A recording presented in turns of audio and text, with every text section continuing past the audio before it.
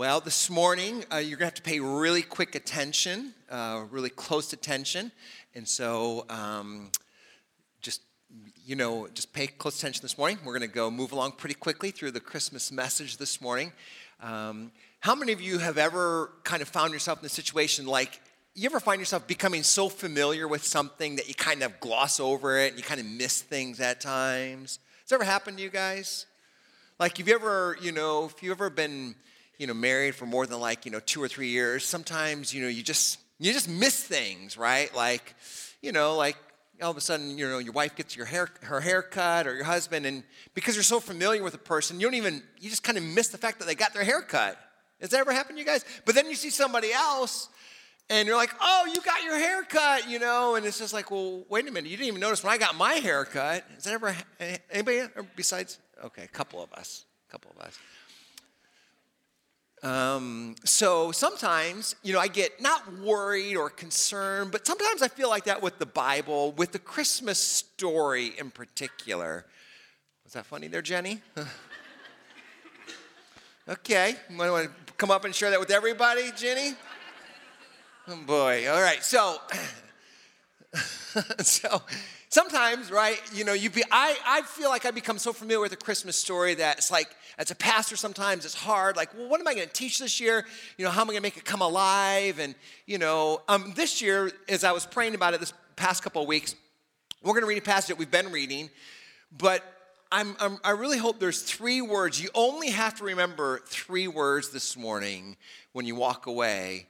To make it super simple for you, just 3 words that you have to remember. And those words are for, everybody say for, from, and fulfill.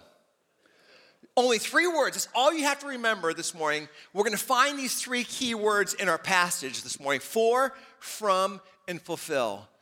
And we're going to talk about, well, how does that apply and what does that mean? And again, hopefully some things will kind of jump out at you as we read the passage this morning.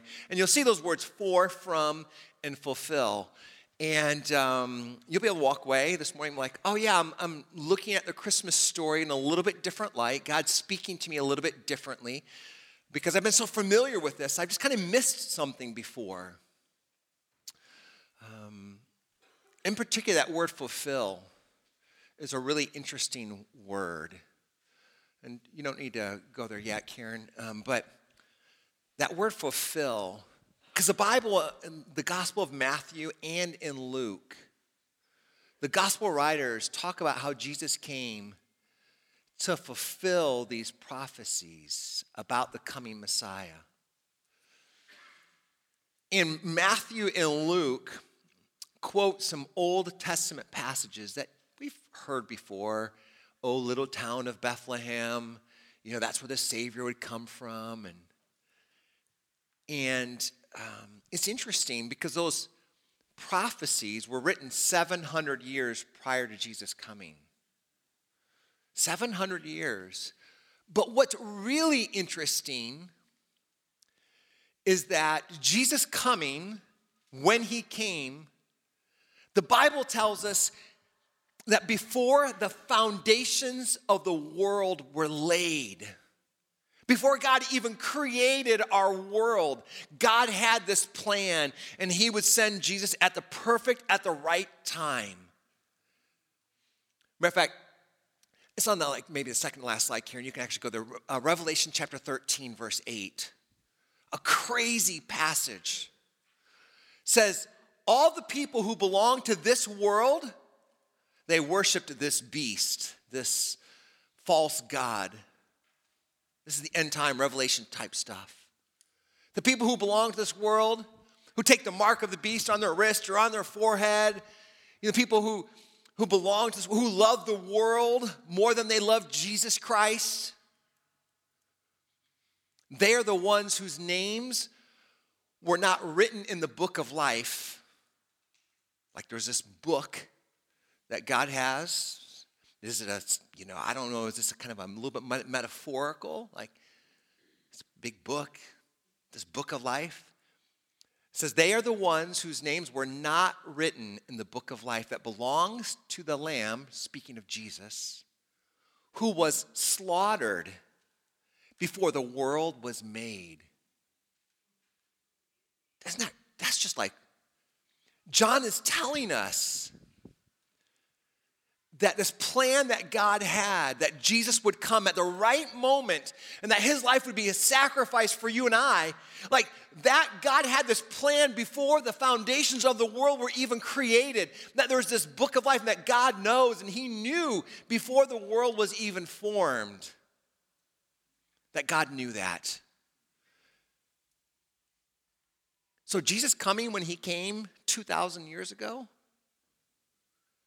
like, sometimes, this is kind of a funny ha-ha joke. It's like, okay, God, if you knew this before the foundations of the world, don't you think you'd have at least made a reservation for a room for Joseph and Mary? Right? Like, but it's just shocking to me when I think about the Christmas story that Jesus coming that moment fulfilled the prophecy and the plan that God made before the foundations of the world. And I think about God's plan and how God has a plan. When I think about, Christmas, we should think about fulfilled. And I'm kind of doing my sermon backwards, but that's okay. So we should think about the word fulfilled. That Jesus fulfilled these prophecies. Jesus fulfilled the plan. Like God's plan for Christmas didn't just start 2,000 years ago or even 2,700 years ago when these prophecies happened. God's plan for Jesus to come, before Adam ever had a problem, God had an answer. How you like that one? Before Adam ever sinned, before Adam ever had a problem, God had an answer. God had a solution. God had a plan. And Jesus was fulfilling the plan of God. It's all a part of his process. Jeremiah chapter 29, verse 11 is another Old Testament passage. And this guy named Jeremiah is writing to God's people who are in the middle of Babylon, and they're being held captive, and life is kind of falling apart around them. It feels like, you ever felt like your life is just falling apart around you? And Jeremiah prophesies and speaks to them on behalf of God, because he was a prophet, a spokesperson for God. And this is what he says to them. As they're living in a foreign land, he says, hey guys, I know the plans I have for you, says the Lord. I have plans that are for good and not for disaster. I have plans to give you a future and a hope. God's in control. We can think about our lives, and we can think about the difficulties and the struggles, and God wants you to know this year at Christmas time, as you think about this, that God has a plan for you. It's a plan for good and not disaster, a plan to give you a future and a hope. Jesus came to fulfill the plan of God. God wants you to know this morning, he has a plan for you. He has a purpose for your life. Ultimately, that purpose is to be in relationship with our Heavenly Father. That's the ultimate purpose that God has for us. Here at North Point, one of the things that we tell you guys is that, we have a saying that life change happens best in relationships. And so we have over 31 groups. Matter of fact, we have a life group leaders meeting immediately after service today. And we have over 31 groups. We have over 330 adults or people in life groups here at North Point. That's a lot for a church our size. And we think that's the best indicator of spiritual health of a church, is how many people are in community, because life change happens best in relationships. So I myself, because I need lots of help, I'm in like 4 different groups because I'm super needy. But one of my groups that I'm in, we have a theologian, and her name is Christy, and she said something really profound one night. We were talking about God's plan and God's purpose or whatever, and she said, yeah, just paraphrase, she says, yeah, I kind of feel like it's kind of like a GPS. I think I may have shared this with you guys before. And she said, I know God has a place where he's taking us to. And you know what? Sometimes when you know your destination, but you plug it in your GPS, it tells you the quickest route to get to where you're going, right? But you always have a choice. Are you going to follow Google? Or are you going to follow Waze and trust it? Or are you going to kind of do your own thing? How many of you like to do your own thing? Raise your hand. Most of us do. A lot of us do, right? And when you do that, and all of a sudden you make a turn where you're not supposed to make a turn, does your destination change? No. But what does it say? Rerouting, right? And oftentimes I feel like that, right? God, I know where you're taking me. And ultimately, obviously, where God is taking us is, just so you know, it's not heaven. It's a relationship with Jesus Christ. It's a relationship with our Heavenly Father through Jesus. God's like, I have a plan. I have a purpose. I know where I'm taking you. But so often I take a different path, and God says, I'm rerouting you. Still haven't lost you. Still in control. Still, you follow me. Listen to me. I've got a plan for your life. And I'm rerouting you to where you need to go. Let's go back to Matthew chapter 1, so we can kind of jump back a little bit. Matthew chapter 1, of course, this is the narrative about the birth of Christ. And you're going to kind of see those three words, for, from, and fulfill. Again, this is the Christmas, the story narrative of the birth of Christ. Is now the birth of Jesus took place in this way. When his mother Mary had been betrothed, this is the English Standard Version. We typically read from the New Living Translation. This is the ESV. It says, when his mother Mary had been betrothed to Joseph, before they came together, she was found to be with child from the Holy Spirit. And her husband Joseph, being a just man and unwilling to put her to shame, resolved to divorce her quietly. But as he considered these things, behold, an angel of the Lord appeared to him in a dream, saying, Joseph, son of David, do not fear to take Mary as your wife, for that which is conceived in her is from the Holy Spirit. Mary, she will bear a son, and you shall call his name Jesus. And here's where we're going to see those three words. You shall call his name Jesus, for he will save his people. God was letting us know the intention from the very beginning, for he will save his people from their sins. All this took place to fulfill what the Lord had spoken by the prophet. And then the angel quotes from the Old Testament, from the book of Isaiah, a 700-year-old prophecy. Behold, the virgin shall conceive and bear a son, which they shall call his name Emmanuel, which means God with us. In Matthew chapter 2, we see similar things that are being said. Again, verse 5 says, as King Herod saying, hey, where is this Messiah going to be born? They told him, in Bethlehem of Judea, for so it is written by the prophet. And then these religious leaders are going to quote the prophet Micah and another prophecy 700 years old about what would happen in Bethlehem. So let me, again, give you these your fill-ins here. Very first one, verse 21, that word for. The red is your kind of your fill-in, just three words. For he will save. When you think about Christmas this year, just remember for. Why did Jesus come? Why did he came? He came to save us. For he will save.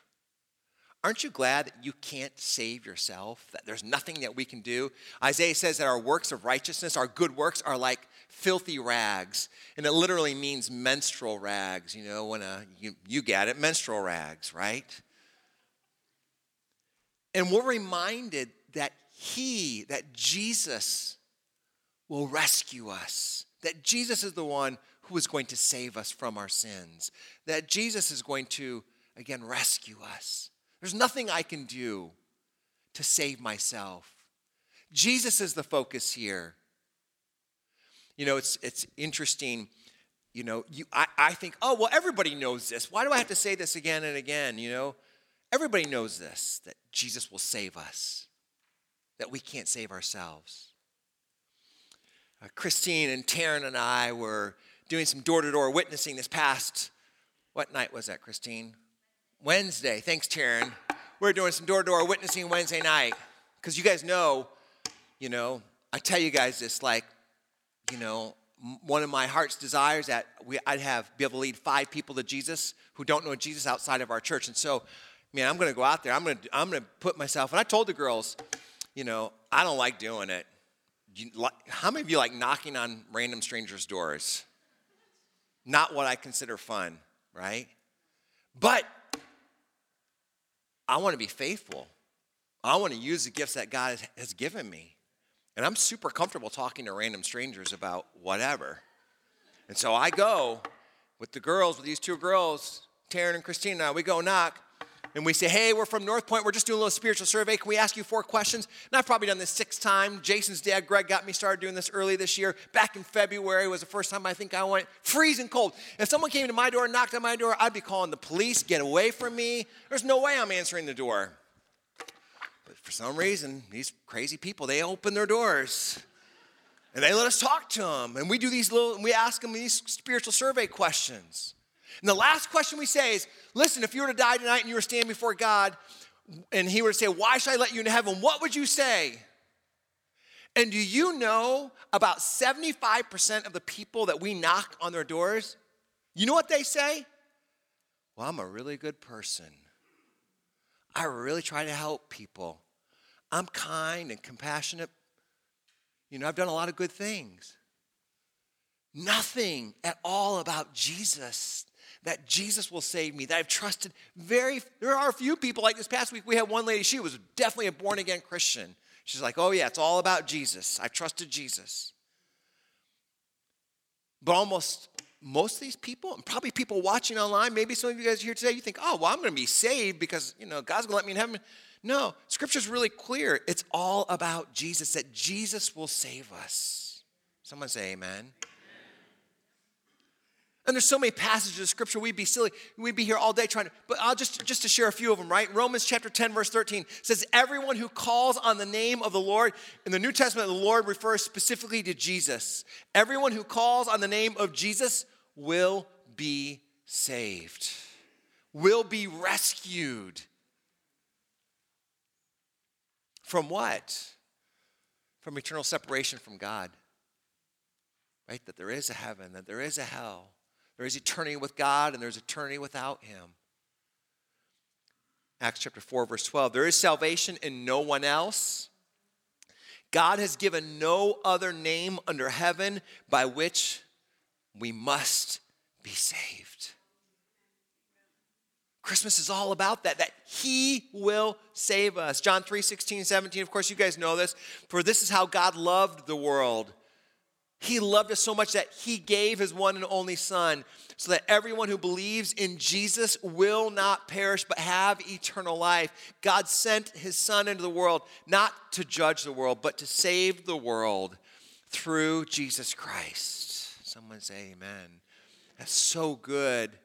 Ephesians 2, 8, 9 says that God saved you by his grace when you believed in Jesus. You can't take credit for this. It's a gift of God. Salvation is not a reward for the good things that we have done, so no one can boast about it. For Jesus will save us. He came to save us. That was God's intent in sending him. Verse 21 goes on. The next fill-in says, he will save us what? From our sins. That's what he came to save us from, the penalty, the punishment, eternal separation. God came to save us from our sins. When I think of that word sins, I like to put the word disobedience. Because sins at times seems a little bit ambiguous. Technically it means like you think of a bow and arrow and missing the mark. And I think about disobedience.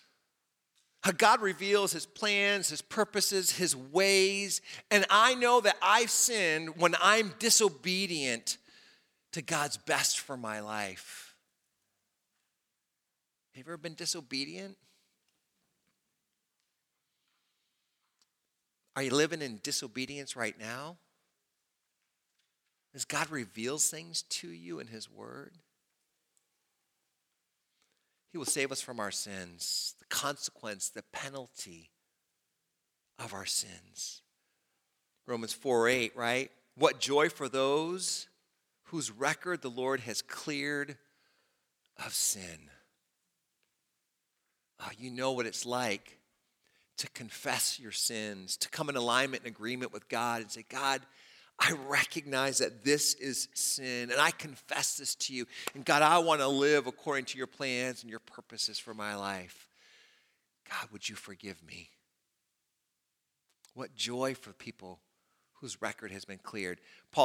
John says, I am writing to you who are God's children because you're God's children because your sins have been forgiven again through Jesus. John 11, I am the resurrection and the life. Anyone who believes in me, Jesus, even after dying, everyone who lives in me and believes in me will never, ever die. He'll save us from our sins, from the consequence, the penalty. You know what it doesn't say? That Jesus will save us from having a difficult time. You know, I was struck by that this past week as I was doing my devotionals. Myself and another guy in our church, we were reading through 2 Timothy this week. And I thought about the Apostle Paul, thinking about this message in the sermon about how God saves me from the consequence, the penalty of my sins, right? That's why Jesus came, to restore my relationship with the Father, but he doesn't save me through the difficult moment, or he doesn't save me from difficult moments and seasons of my life. He's with me in those moments, but he doesn't save me from those moments. And I thought about the Apostle Paul, 2 Timothy chapter 4. Listen to how Paul ends his letter to Timothy, who was a young pastor. He talks about this guy named Demas, who has deserted him. Paul says Demas, he loved the world so much that this dude, Demas, deserted me. He talks about another guy named Alexander, who's a coppersmith, who did me much harm. He talks about everybody else. He says, hey, everyone else has abandoned me. You would think the Apostle Paul, who is probably the most influential Christian outside of Jesus Christ, right? He's the most influential Christian of all time. Like, he was following God's plan, his purposes. Everything would go well in his life. He was like, no, Demas deserted me. Alexander caused me great harm. And everybody else, even, in fact, they abandoned me. So Jesus comes. He promises to be with us, but he doesn't save us from difficulty. And some of us have a misperception of that. And some of us are maybe on the borderline of turning our back and walking away. It's like, Jesus, I thought you were going to save me from all that. He's like, no, I came to save you from your sin, not necessarily from having a difficult time. Matter of fact, we know that Jesus says, hey, you follow me. You're going to experience a difficult time in your life. So, from, and I already talked about fulfill, right? Verse 22 says that Jesus came to fulfill what the Lord had spoken. And I told you we won't read them again, but these different passages in Matthew chapter 1 and Matthew chapter 2. Jesus came to fulfill what the Lord had spoken. Listen to how a couple other passages put it like this. Galatians chapter 4, verse 4 and 5.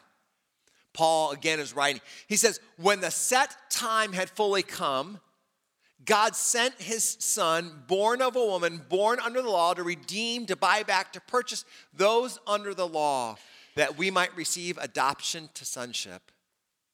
Like, notice that first phrase, when the set time had fully come. Like, God planned this. God knew. Jesus came to fulfill a plan, a purpose that God had set.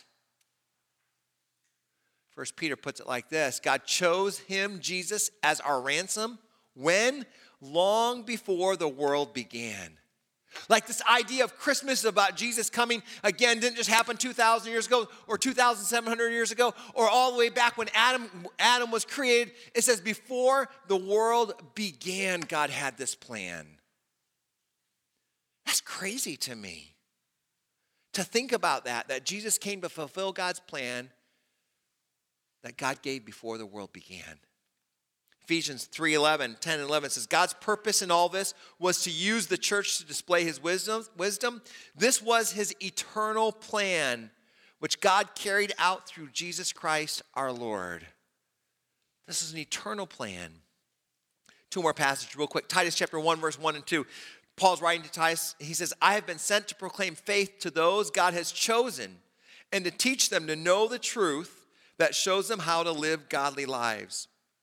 This truth gives them confidence that they have eternal life, which God, who does not lie, God promised them before the world began. It's like, wow, God. Your plan was to send Jesus Christ. Again, Revelation 13:8 says that the Lamb was slain, slaughtered before the world was made. Like none of this caught God by surprise. Adam's sin, where we're at, our situation, our circumstances, none of this stuff catches God by surprise. That God has a plan and a purpose for our lives. Just a couple more things that I wrote on my notes. The birth of Jesus, it reminds you and I, it reminds us that God's plan of redemption was set in place before he even created the beings who would be redeemed. God's plan of redemption. God wasn't surprised by the fall of Adam or any other evidence of the fallen nature of mankind. God isn't making it up as he goes along. It's all going according to his plan. Christmas reminds me that God has a plan, that God has a purpose for my life, and God's plan is good, and his plan is for me to be more like Jesus. His plan is for me to be in a relationship with our Heavenly Father. You know, this week has been a hard week here at North Point. You know, I've been the pastor here for 21 years, and on weeks like this, I have to remind myself, God, I trust you. I know you have a plan. I know you have a purpose. I know your plans for our lives are good. I know this plan that you have was set in place even before the world was created. And I trust you, Jesus. It's been a hard week. Some of you know. We've had 5 people that are connected to our church pass away this past week. And that's hard. And it's way harder for some of you than it is for me. It's a really, really hard week. And I think about this message this morning. I think about some of the other circumstances that are going on in some of your lives. I know, the difficulties, the challenges that you guys are facing. And I know, again, the Christmas story, we can become so familiar with it that we miss how God wants to speak to us. We miss some of the details that God wants to speak to us about. Jesus is the one who comes, and he saves us. And he saves us from our sins. And he came to fulfill God's plan. And God wants to save you and has a plan for your life too. Will you trust him this morning? In spite of all that's going on, will you turn from your own way of doing things to God? I want to follow you. I recognize I've been living in disobedience to you. I want to trust you. Would you pray with me? Jesus, I know that there are people watching online, there are people here in our room this morning who might be hearing these words for the first time.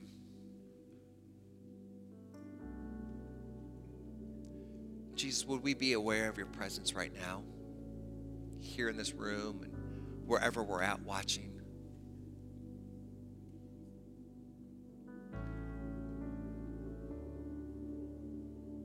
Jesus, we thank you that you came to save us. That it's all about you, Jesus. It's all about your life, the price you paid, going to the cross for us. Father, if there are those that are here this morning who've never turned their life over to you, I pray and ask that this morning would be that moment that they would do that. That you would save them, rescue them. If you've never invited Jesus into your life, I encourage you this morning, just pray along to yourself with me. Jesus, I ask you to come into my heart, into my life. Jesus, I want to follow you. Jesus, would you forgive me of my past, my disobedience? Would you forgive me of my sins? I don't understand what it all means right now, but I want to follow you. Jesus, I want to live for you. Make me a new person, Jesus. In your name I pray. Jesus, I pray for my friends that prayed that, whether they would experience a newness of life this morning, and you would relieve the weight and the burden of sin. Jesus, I pray for my friends that are here this morning that have been following you, but Lord, have been making some choices recently to do their own thing, to live their life their own way, that this morning, through the simple message this morning, they would choose this morning to surrender and to yield to you and to follow you, Jesus, your will and your purpose and your ways. Jesus, help us to have hope this morning that you are in control and that we can trust you, Jesus, that you set this plan into motion before our world ever was formed. We can trust you. So we thank you for that. In Jesus' name we pray.